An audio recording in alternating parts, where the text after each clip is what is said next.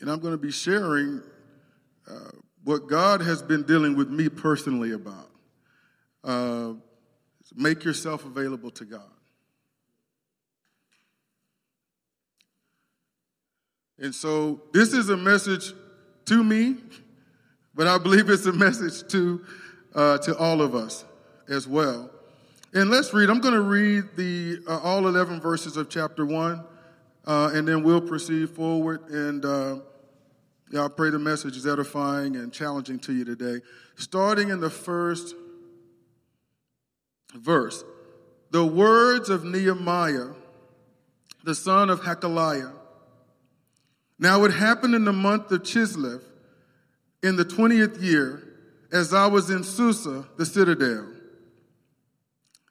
that Hanani, one of my brothers, came with certain men from Judah, and I asked them concerning the Jews who escaped, who had survived the exile, and concerning Jerusalem. So he's asking them about how's Jerusalem doing? How are the people who survived the exile?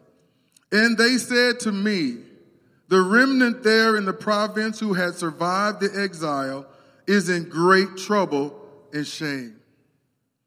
The wall of Jerusalem is broken down, and its gates are destroyed by fire. This is not a good report. And as soon as I heard these words, I sat down and wept and mourned for days. And I continued fasting and praying before the God of heaven. And I said, O Lord God of heaven, the great and awesome God who keeps covenant and steadfast love with those who love him and keep his commandments, let your ear be attentive and your eyes open to hear the prayer of your servant that I now pray before you day and night for the people of Israel, your servants, confessing the sins of the people of Israel, which we have sinned against you. Even I and my father's house have sinned. We have acted very corruptly against you and have not kept the commandments, the statutes, and the rules that you commanded your servant Moses. Remember the word that you commanded your servant Moses, saying, if you are unfaithful, I will scatter you among the peoples. But if you return to me and keep my commandments and do them, though your outcasts are in the uttermost parts of heaven, from there I will gather them and bring them to the place that I have chosen to make my name dwell there. They are your servants and your people, whom you have redeemed by your great power and by your strong hand.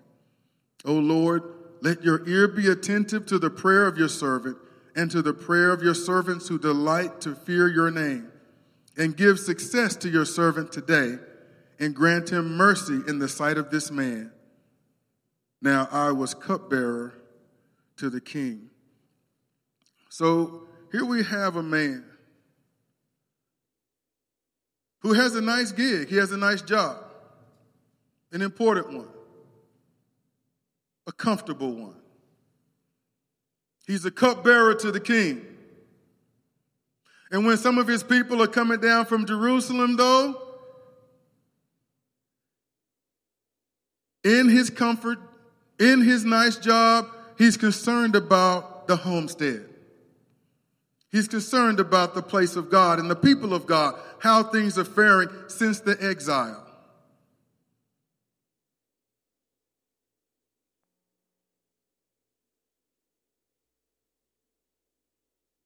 And what he gets is not a good report.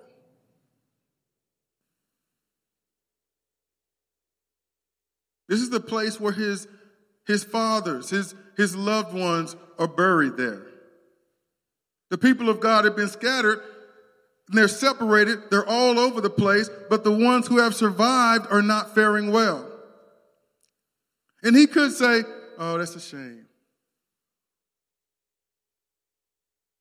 Or he could get all hot and bothered and he could run down there to do something to fix it. But what is the first thing that he did? He prayed. We're talking about being available to God. What does that look like? What is God calling us to? The first thing that he did upon hearing that report It moved him. It saddened him. And he went into prayer. And we're going to look at that prayer a little bit more closely, but he didn't just ask God to fix the situation, did he?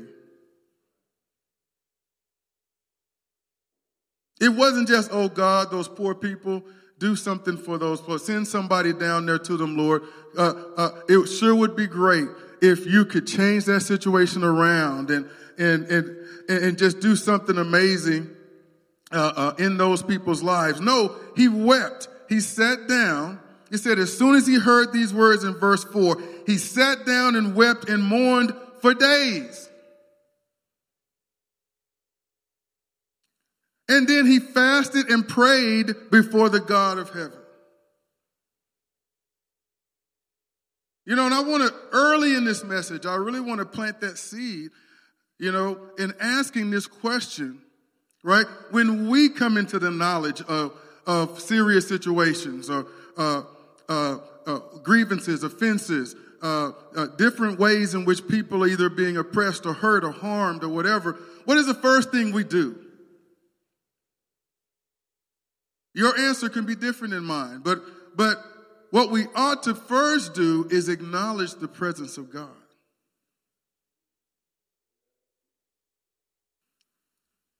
Because as bad as the situation is, right? As bad as the situation is, you know, anybody can come up with a good idea. But for the people of God, what should matter most is, okay, God, what is it that you want done here? What is it that you're doing? What is it that you want me to do? What can I do? What are you calling me to? What matters is what God is saying to us in the moment.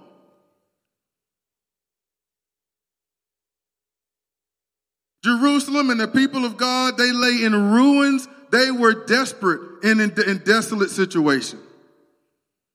Powerless to change that situation around in and of themselves. Nehemiah, truth be told, was powerless to change that situation around in and of himself. The best ideas of man can only accomplish so much. There comes a point when we don't need a good idea, we need to hear God. And in order to hear God, we need to make ourselves available to him. And in order to make ourselves available to him, we have to take time to be still and just call out to him and acknowledge him. So you know what, God? Either this situation shocked me, I didn't expect this situation is worse than I feared. But the first thing I'm going to do is acknowledge that there is a God in heaven who's present. He's present and mighty to save. There's a God in heaven who can do the impossible, who can do over and above, who can do far more than I can even ask or think. There's a God in heaven whose heart grieves for his people even more than I do. Amen? You know, and sometimes I think we feel like we have to inform God. God, do you know how bad it is down here? When God knows it better than we do. We don't need to inform him, right? We need to make ourselves available to him so that he can inform us as to what he would have us do. You know, again, the message title is Make Yourself Available to God. I felt like Nehemiah shows us a little bit of what that looks like when the first thing he did, other than weeping and mourning, was fasted and prayed before the God of heaven. And let's look at his prayer in verse 5. And I said, O Lord God of heaven, the great and awesome God who keeps covenant and steadfast love with those who love him and keep his commandments. All right? He starts off, right? He starts off praising God. He starts off exalting the Lord. God is great. God is mighty. God, despite these circumstances, you're awesome. You're a holy, I'm coming before a holy God. I'm coming before an awesome and powerful and mighty God. I'm addressing the God of heaven, right? He's not the man upstairs. He's not the man above. No, he's God. He's a holy and righteous God who's faithful and true, right? He's, excuse me. So I feel like there's an attitude with which we need to approach God.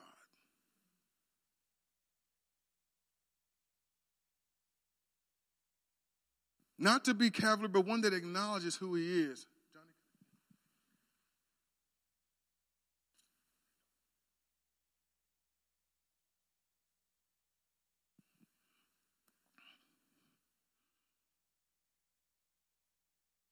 All right, so let's go on. Lord God of heaven, the great and awesome God who keeps covenant. We have a God who's a promise keeper. He keeps his covenant, right? We don't have to remind him of his covenant as though we're worried that he has either forgotten or that it's not a done deal that he's going to do what he says he's going to do, right? And so we come to him. He's a covenant keeper. He's a promise-keeping God who keeps covenant and steadfast love. His love isn't iffy. It isn't sometimey. It isn't selfish. He keeps his covenant and he keeps steadfast love toward us. Right? And so we need to remind ourselves of the kind of God that we have. Otherwise, the circumstances and other voices that aren't really honoring of God will cause our hearts to harden and will lead us astray. And we'll be led by emotions down a pathway of destruction rather than in the will of God. All right, so he keeps covenant and steadfast love with those who love him and keep his commandments. We don't get saved by keeping his commandments, but having been saved, we ought to be keeping his commandments.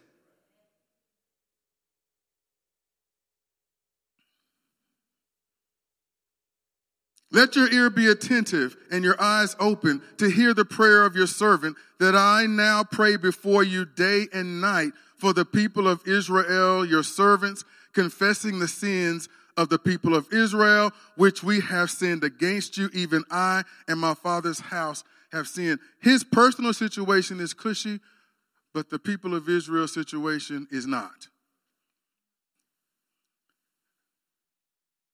And he's not so into his own personal comfort that he cannot be moved by the perils of the people of God. He's not okay with that. But there's something else in this prayer that I think often gets missed. He confessed the sins of the people. He even went so far as to confess the sins of his own house and his own personal sin. Oftentimes when we go before a holy God, when there is unholiness in our lives, you know what? That there ought to be a conviction to us that when we come to our God, we're coming to a holy and righteous God. And we got to come to that God acknowledging the sin in our lives. Confessing it. Not only are you holy, Father God, but those of us, you've commanded those of us who follow you, be holy, for I, the Lord your God, am holy. And Lord, I know you don't walk in condemnation and judgment against me. It is by grace through faith that I have been saved, but yet and still I stand before a holy God. And whenever I come before you in prayer, I am going to appreciate the gravity of that situation. I'm going to honor and respect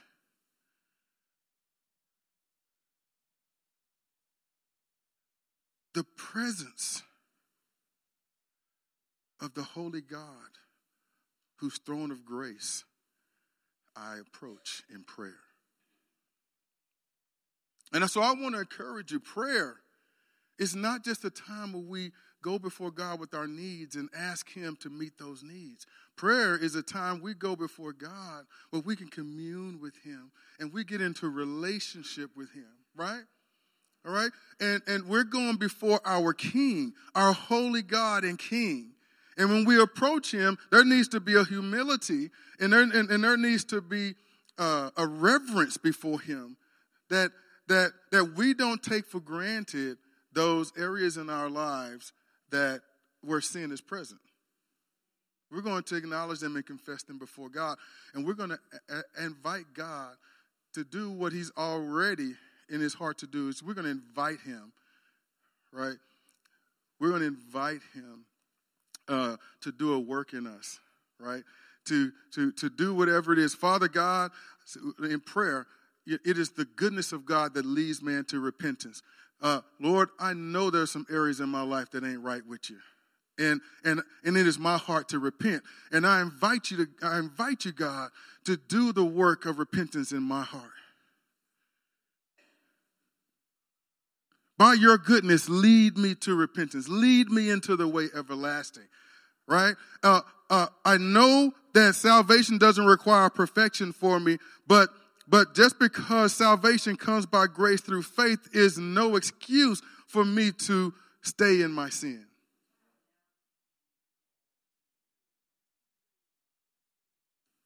And so, God, I confess that sin with the heart to repent of that sin. And I'm asking you, God, to help me walk in that repentance. That's worshiping him in spirit and in truth. If we want the kind of results that Nehemiah gets, and don't worry, we're not going to read the whole book. That's a lot of chapters, 11, I believe. So we're not going to do that. But I think we needed to, park here in that prayer so we can see the elements of it that we need to be implementing in our lives. How do we make ourselves available to God?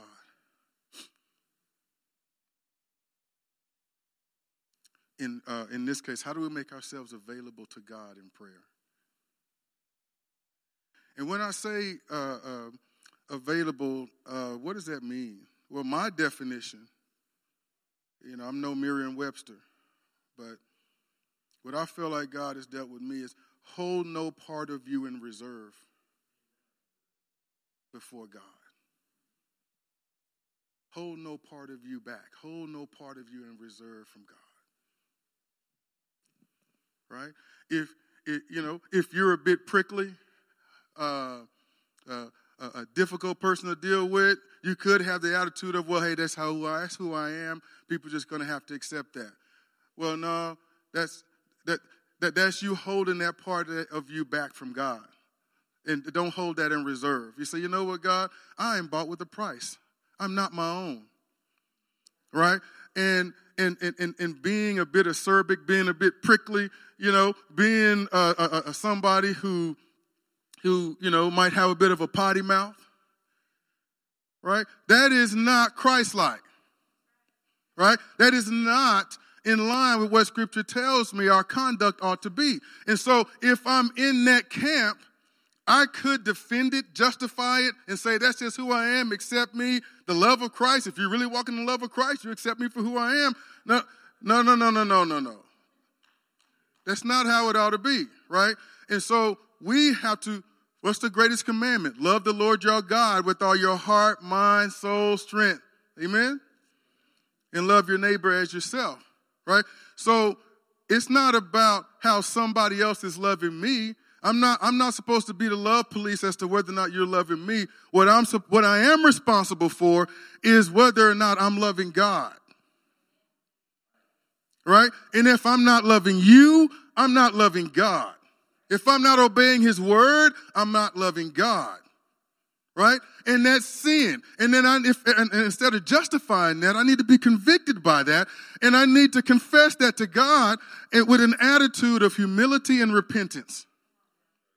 And say, God, this isn't a good representation of Christ, my Lord and Savior, whom I represent in this earth. And Lord, I want to be a representative to him. I want to be available to you as a vessel of honor. And so I know you're going to have to deal with me in this area.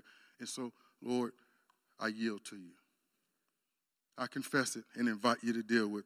And so in your prayer, if your prayer doesn't include that, all right, then your prayer is lacking a vitally important part that's critical for your availability to God. We're not really being available to him if we're holding stuff like that in reserve. If we can't let him deal with our attitude, then we're not fully available to him. Are you hearing that?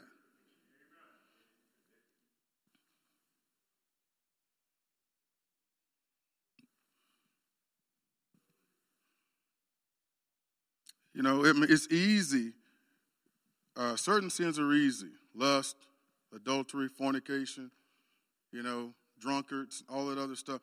You know, we can look at those and say, oh, man, that's sin. That person needs to repent.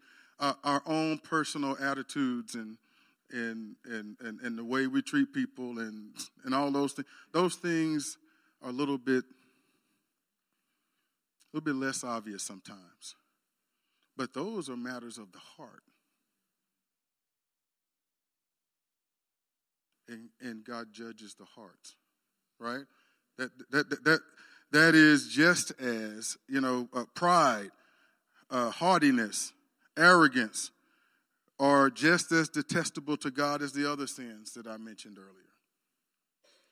And as it pertains to his church, he's going to deal with us if we don't humble ourselves.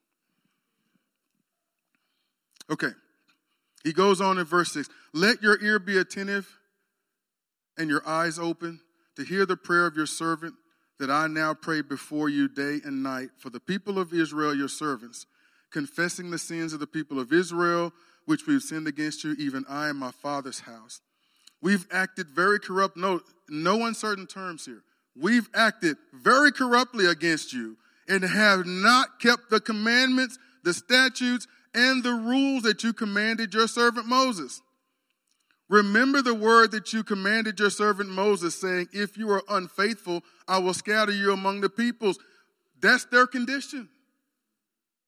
And it's due to their unfaithfulness toward God, right? And so as people of God, we need to realize that we need to remain faithful to God in some areas that I think that we've let slide. It's not just the country. You know, it's one thing to say the country, America, has strayed away from God. You know what? That matters less than what the church has done. And so the church needs to be more concerned with where the church has strayed so that we can get before God in repentance, confess it, and repent so that God can deal with us and lead us in the way that we should go so that we can bring people into the kingdom. Right? So once we get ourselves in sync with God, then we'll see the move of the Spirit that we've been crying out for and craving. Right? The world can't stop that. The only ones that can stop that are us. I hope you're hearing this, right? The only ones that can stop that is us. And when we decide to allow God to deal with us where we're at, where we're missing it, where we're not representing him well, where we're being unfaithful in the things of God, so where we can correct those things, once that happens, then Katie barred the door. It's going to be on now because now we're in lockstep with God, and now we're in a position where the Spirit of God is going to move. That move of the Spirit starts in the church and then flows out. Amen?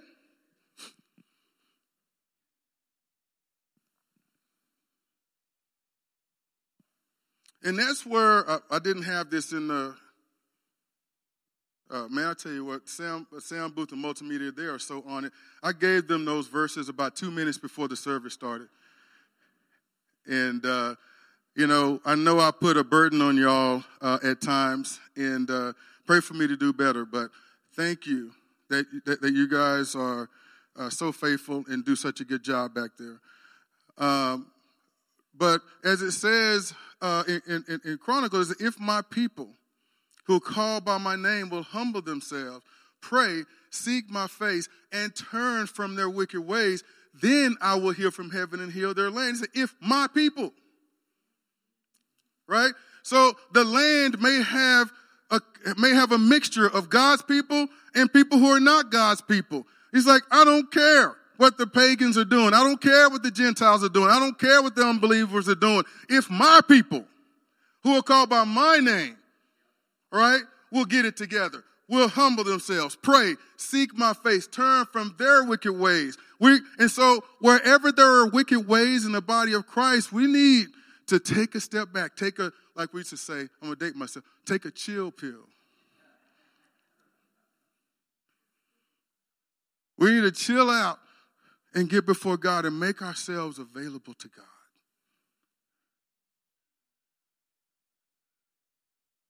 Not necessarily for the country, not necessarily for whatever battles and whatever else is going on, but God, it's like that old song, it's me, O Lord, standing in the need of prayer.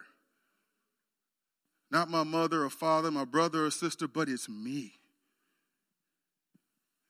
And me who stands before you now, Lord, right? I want to give an account to you. I want to be accountable to you. And I want to confess the Holy Spirit has convicted me. And I am responding to that conviction. And I want you to deal with me in this area, Lord. I am choosing the way of the Lord, and I'm repenting right now. I am choosing to be available to you in this way. However long I've held this area of my life in reserve, I am surrendering it now. And I believe every believer ought to be in that place. I don't know what you've held in reserve, but whatever you've held in reserve, it's time to make yourself available to God in that way, in that area. And so, verse 8, remember the word that you commanded your servant Moses, saying, if you're unfaithful, I will scatter you among the peoples. But if you return to me and keep my commandments and do them, though your outcasts are in the uttermost parts of heaven, from there I will gather them and bring them to the place that I've chosen to make my home dwell there. They are your servants and your people, whom you have redeemed by your great power and by your strong hand. O Lord, let your ear be attentive to the prayer of your servant and to the prayer of your servants who delight to fear your name. And give success to your servant today and grant him mercy in the sight of this man. Now, I was cupbearer to the king.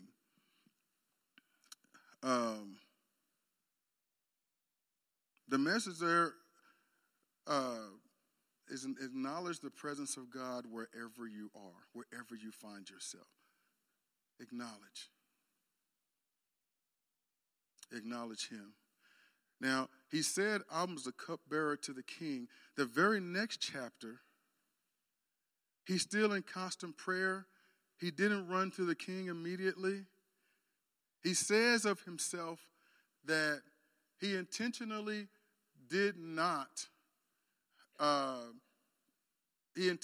tried not to look sad in the presence of the king. And yet the king noticed his sadness anyway. And as he's praying, and he's praying for God to give an answer. He's praying for God to reveal what he wants to do and to give him favor with the king. And the king notices, he said, what's wrong with you, man? Why are you so sad? You're not sick. And when the king asked him, he told him, he's like, well, basically the reason I'm so sad is that my father's land, my people, it lays in ruins. The walls are all torn down. He basically gives them the report. And again, he's a cupbearer. It is a very influential position It's not anything to sneeze at, but it's not like he is the king or the right-hand man to the king. He's the cupbearer. And I believe as what happens next is a result of him making himself available to God, repenting before God, and being in constant fasting and prayer before God. The king asked, unprompted, the king asked, what do you need me to do? What do you need of me? What do you want me to do? And before he answered that question, Nehemiah, the scripture says, he prayed and asked God. And then he went and told the king what he needed. And the king gave him everything that he needed. And we all know the story that he went and he built the wall and how he overcame the challenges and everything. That wall was built in less than 2 months despite enemy intrusion, despite all the challenges. This man was a cupbearer who prayed. A cupbearer who made himself available to God.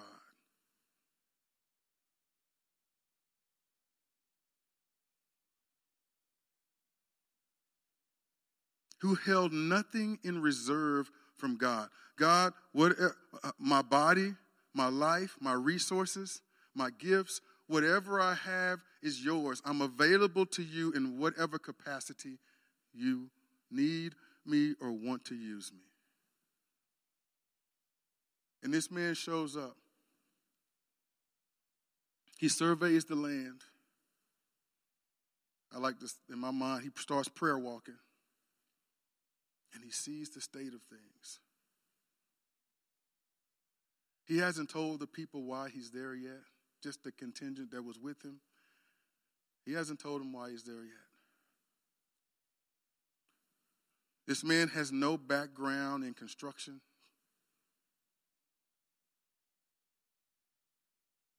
He has no background in leadership, how to command people, any of that stuff. He's just available to God. And after he goes, he prays, surveys the place. He goes to the people and he says, you know what?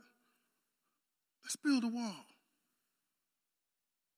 Let's begin the process of building what's been destroyed back up again. And instead of these people saying, who is this guy? Cupbearer descending from on high in his cushy position. When they come down here and tell those of us who've been trying all these years, this thing has been this way for about 140 years. It's laying ruins. You think we haven't tried? You think no one came up with the idea of let's build a wall? He comes and builds the wall. He comes and said, let's build a wall. And everybody's like, yeah, we can do it. You know, this man got down on his knees before God and humbled himself. And with him humbling himself, with him lowering himself before God, God was elevating him in influence.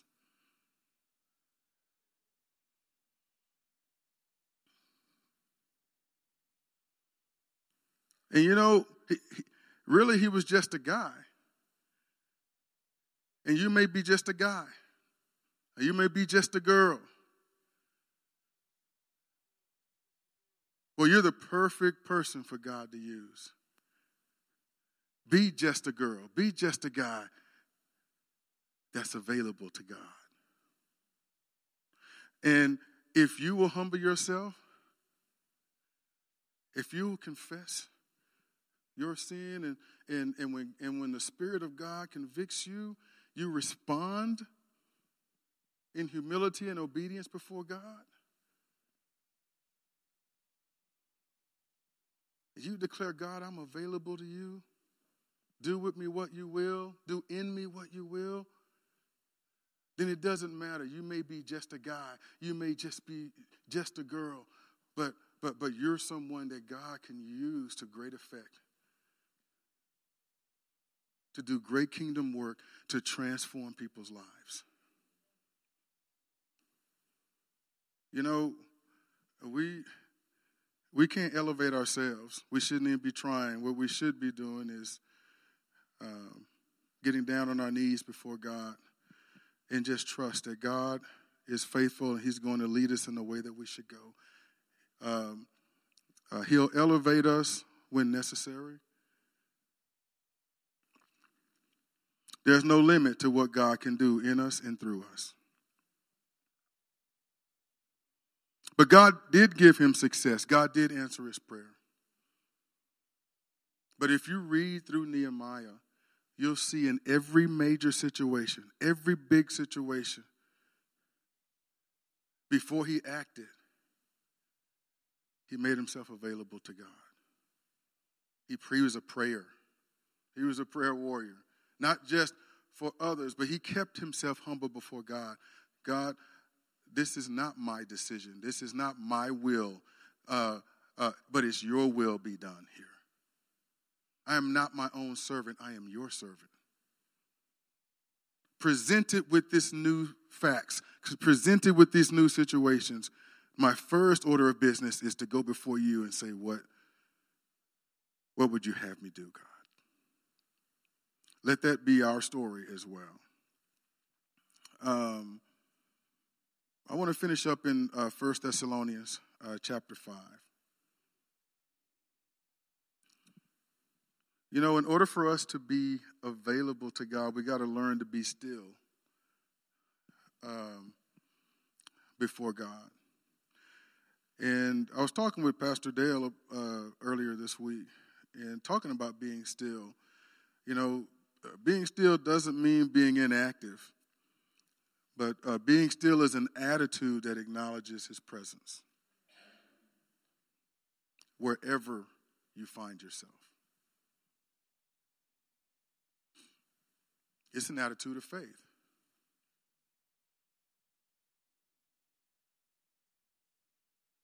It's an attitude that trusts in the word of God that he will never leave you nor forsake you. That he is an ever-present help in time of need. Or as Psalm 139 says, you know, where can I go where you are not there with me? You know, where can I hide from your presence? There's nowhere that I can go where God is not there with me. Okay? And we're just going to have to settle that issue in our hearts.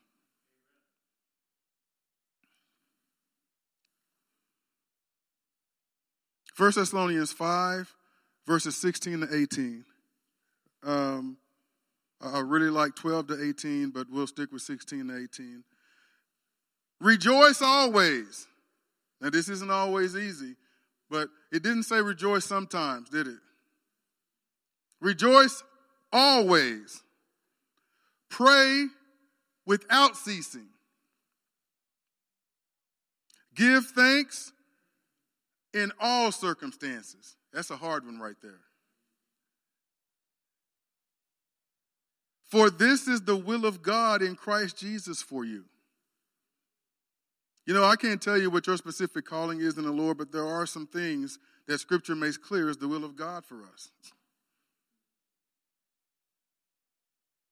You know, it starts off, you know, in that passage about honoring those who rule well over you, those who God has entrusted to lead the people of God. It talks about being in peace with one another and loving one another and all those things. All that's the will of God for us.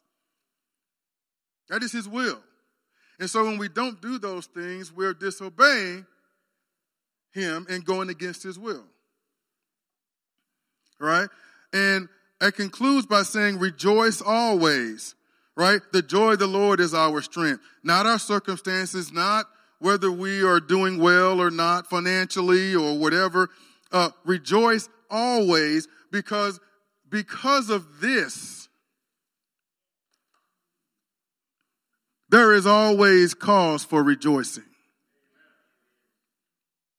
Because of the cross. Because of the cross, we have reason to rejoice. Pray without ceasing. Okay, acknowledging God in all things. Give thanks in all circumstances, for this is the will of God in Christ Jesus for you. Give thanks in all things. A Bible story comes to mind that I've often quoted, and that's Paul and Silas. You've heard me say before,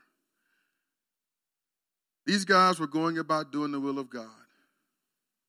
They cast a demon out of a woman, and those who used her ability for profit didn't like the fact that they had just lost their moneymaker.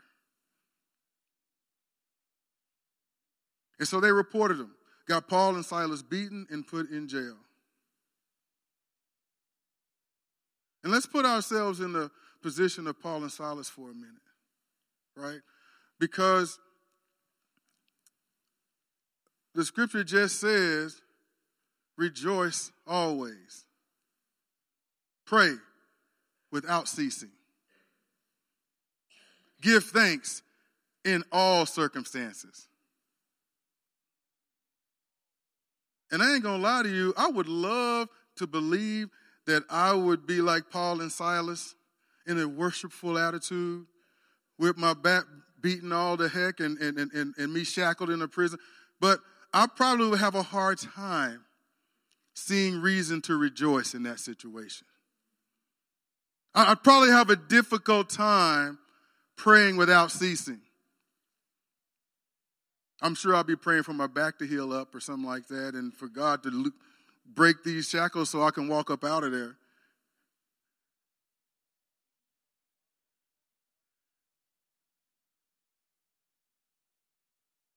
But giving thanks? God, what is there to be thankful for in this situation? Here I am doing your work.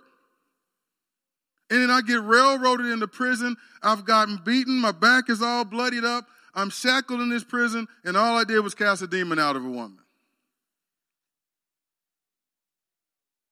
But it says around midnight they began to worship. Now listen to me, because this is what being available to God looks like, right? They knew something that I didn't know, right? They're humble before God. They're available. They know that this circumstance, isn't an end. It's a means to some kind of end. And though they don't know what it is, they know the faithfulness of God enough to know that God might be at work here, right? So, Lord, I don't know what this is about, but I'm available to you. I was available to you when the day started. I remain available to you with a bloody back in this jail cell. I believe that's why when the jail shook and all the doors opened to each jail cell, they remained there. They didn't run. They didn't say, "Oh, praise Jesus, he answered my prayer. Let's get up out of here." Everyone stayed, even the actual people who earned their way there. You know there was a work of God at work there, right? Because even the ones who may have had the death penalty, nobody left. Everybody stayed. But the ones that matter most in this is Paul and Silas, because they're the ones that don't belong there. And, there's no rhyme or reason. There's no justification for them to be there. They didn't earn what they got. And so it's about their conduct in this situation, their availability to God. When that cell opened up, the jailer just knew that people fled. And he knew what that meant. And so he was going to kill himself. And Paul and Silas, they called out to him, says, "Don't harm yourself. We're all here." Now, only a person who's available to God, no matter what the circumstance, will sit there even when the shackles miraculously open up and get off of their wrists and their ankles. When their cell door opens and it looks like there is God has provided a way of escape. Only someone who's available to God would sit there and wait and see what God wants to do. The flesh, I know the flesh wanted out of there. But they weren't slaves to the flesh. They were slaves to God. And because they were still there when the jailer would have taken his own life. And they said, don't do it. We're all here.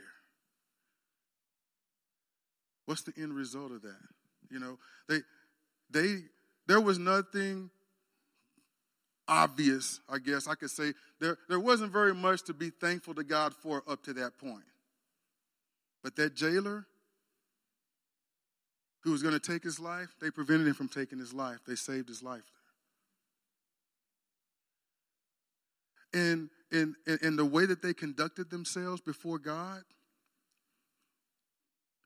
it had an impact on those other prisoners who, despite their own cell doors opening, they didn't leave. And the impact on this jailer who tended their wounds and invited them into his house. And then we have the reason to rejoice.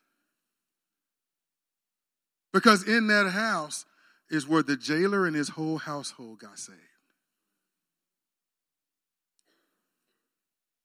You know, and I just believe when they were in the process of sharing the gospel and leading that jailer and his entire household to the Lord, everything they went through up to that point was worth it. In that moment, like a mother who's holding her baby for the first time in her arms, the whole 9 months that led up to that moment was worth it. We don't know how a circumstance is going to turn out. But we know that if God allowed us to go through it, it's not too much for us to handle. Because he said he wouldn't give us more than we can bear, right? And despite how distasteful it is that we might have to go through that thing, God is able to turn it for our good and use it for his glory. You know? And so, and I'm mindful of the scripture that says that for the joy that was set before him, Christ endured the cross, despising its shame. Right? The joy wasn't the cross itself, but it was what would be produced as a result of him going through the cross. The joy that was before him. And so he willingly subjected himself to that for the joy of our being reconciled with him. Amen? Right? And I just believe that in circumstances, you know, both from Paul, Nehemiah, Joseph, Jesus, all of them, you know, there's so many examples of them being willing to endure hardship in order that the glory of God might be revealed.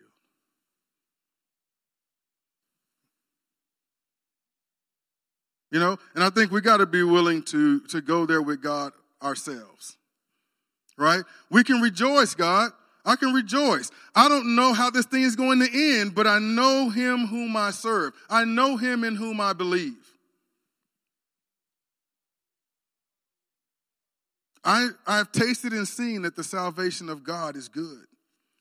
And so I may not be able to rejoice in these circumstances that I'm experiencing, but I can rejoice in the truth of God. Pray without ceasing, give thanks in all circumstances. This is God's will. And I will conclude with this. Same chapter, few verses further down, verses 23 and 24.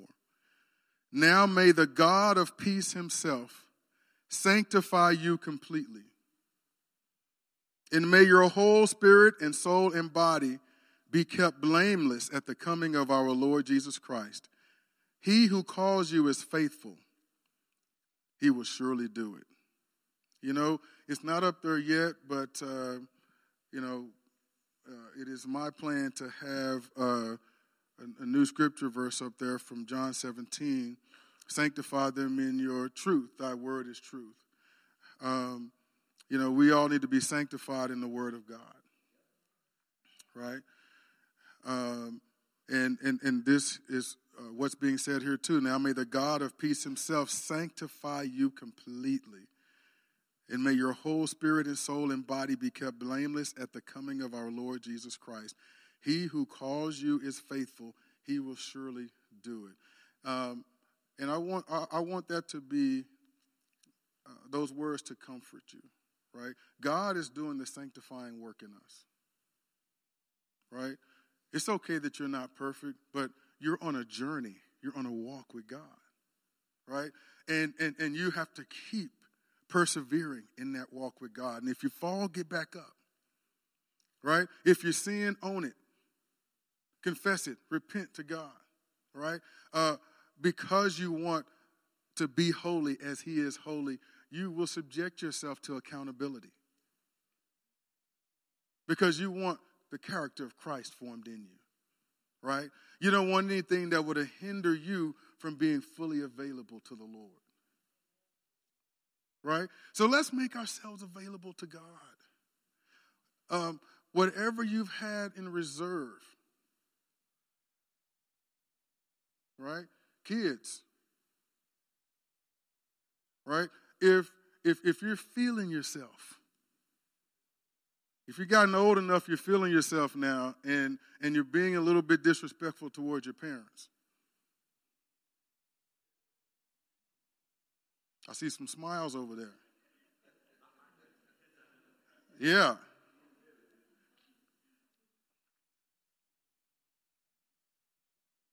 You know, don't justify that, because there's a commandment that says honor your father and mother. It's the first commandment with the promise, right? Honor your father and your mother. You need to obey them in the Lord, right? To not do that is to be in rebellion against God's word. That's just the way that it is, all right? And our kids need to know that, right? This is, I used to be a because I said so. I don't know how many times I used that. But while there should be a point that if dad says it, right, then it carries a weight that needs to be respected. It needs to be received well and obeyed. But it's not just because dad says it, right? If you have a godly dad and he's giving you an instruction, he's giving you something that you need to obey him in, then you need to obey your dad because of what God says. You need to obey your mom because of what God says. And we need to give our kids the truth. What does the word of God say? All right, we're in conflict. We're in friction here. All right, let's take it to the word. And let's let the issue be settled by God. Because we're supposed to be people of the word. Right? And we're going to need to stand and walk in the truth of God's word. And if I find myself, and we need to train our kids, if we find ourselves in violation of God's word, that's a problem.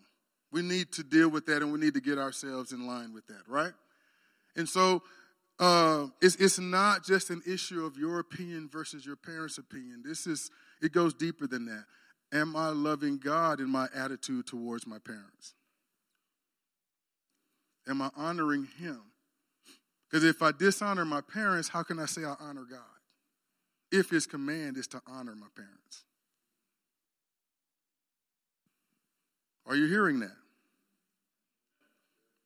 Right? These are not legal violations that can get you arrested. But it doesn't matter what the Supreme Court says or doesn't say. It doesn't matter what the laws of our land say or doesn't say. What matters is God's word. Now, it probably was a little extreme to say it doesn't matter, that we want there to be godly laws and we want there to be order in society and what have you. But our trust isn't in the laws of the land. Our trust is in the lawgiver, right? Our trust is in the Lord our God. I'm going to ask you to stand. And I'm just going to challenge you again to be to be available to God, mind, body, soul, spirit.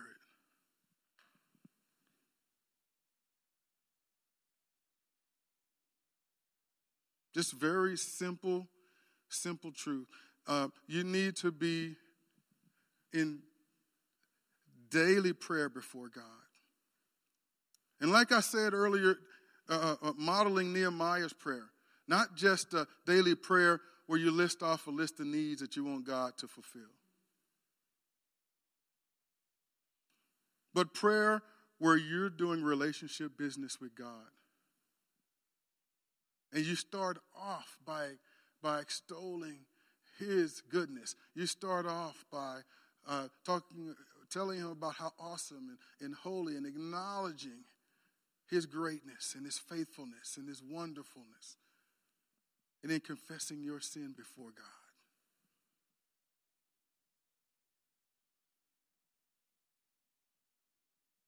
And it's okay to give God your needs. He knows them anyway.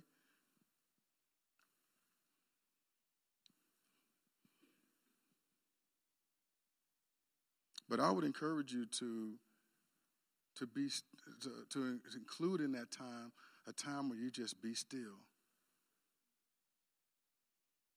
with your mouth closed, and by the power and work of the Holy Spirit, you filter out all of the things that tempt you to anxiety or worry, or all the things that need to be done, and just say, you know what, God, I am going to be fully present with you in this moment. I'm not here with an agenda. I'm not here with a list of to-dos that I want you to take care of. I'm here for no other reason than to be in the presence of my God. I'm here for no other reason than to commune and fellowship with my God. And Lord, if whatever unholiness that I am bringing into this encounter with you, Lord, I'm not going to dismiss it and take it for granted. I'm going to come before you and I'm going to repent. I'm going to confess it and I'm going to repent, because I'm coming through the veil. I want to go into that most holy place of intimate connection and relationship with you, God. And I want that every day. I may not get from you what my ultimate call is. I may not get some amazing revelation today, but all that is secondary to me actually being in your presence.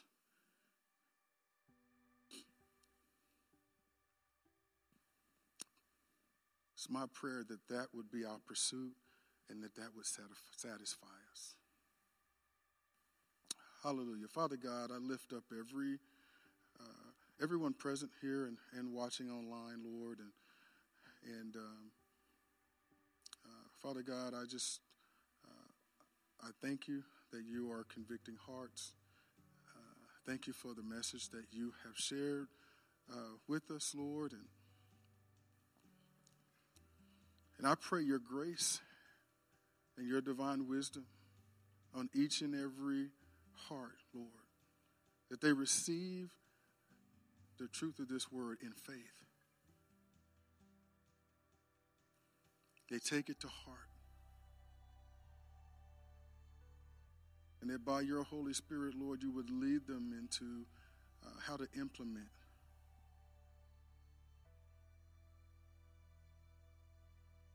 this word of truth in their lives. I thank you that every one of them, Lord, though they have been available to you, that they will be more available to you than they've ever been. That whatever that they've held in reserve, they won't hold in reserve anymore. I don't know everybody's situation, but you know everyone's situation, and you're dealing with us all in the areas that we need to be dealt with. Lord, you're so awesome. And Lord, I pray that you are glorified and exalted in all of our hearts.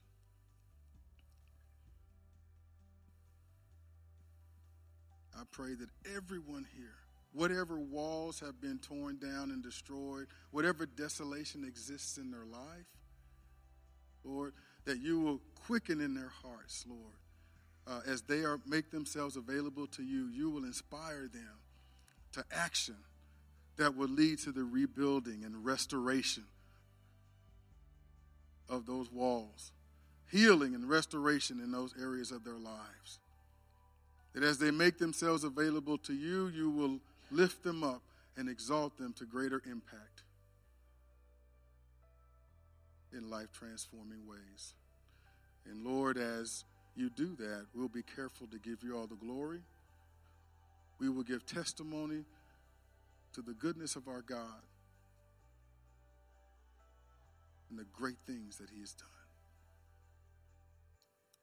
To you be all glory, honor, and praise in Jesus' name. Amen.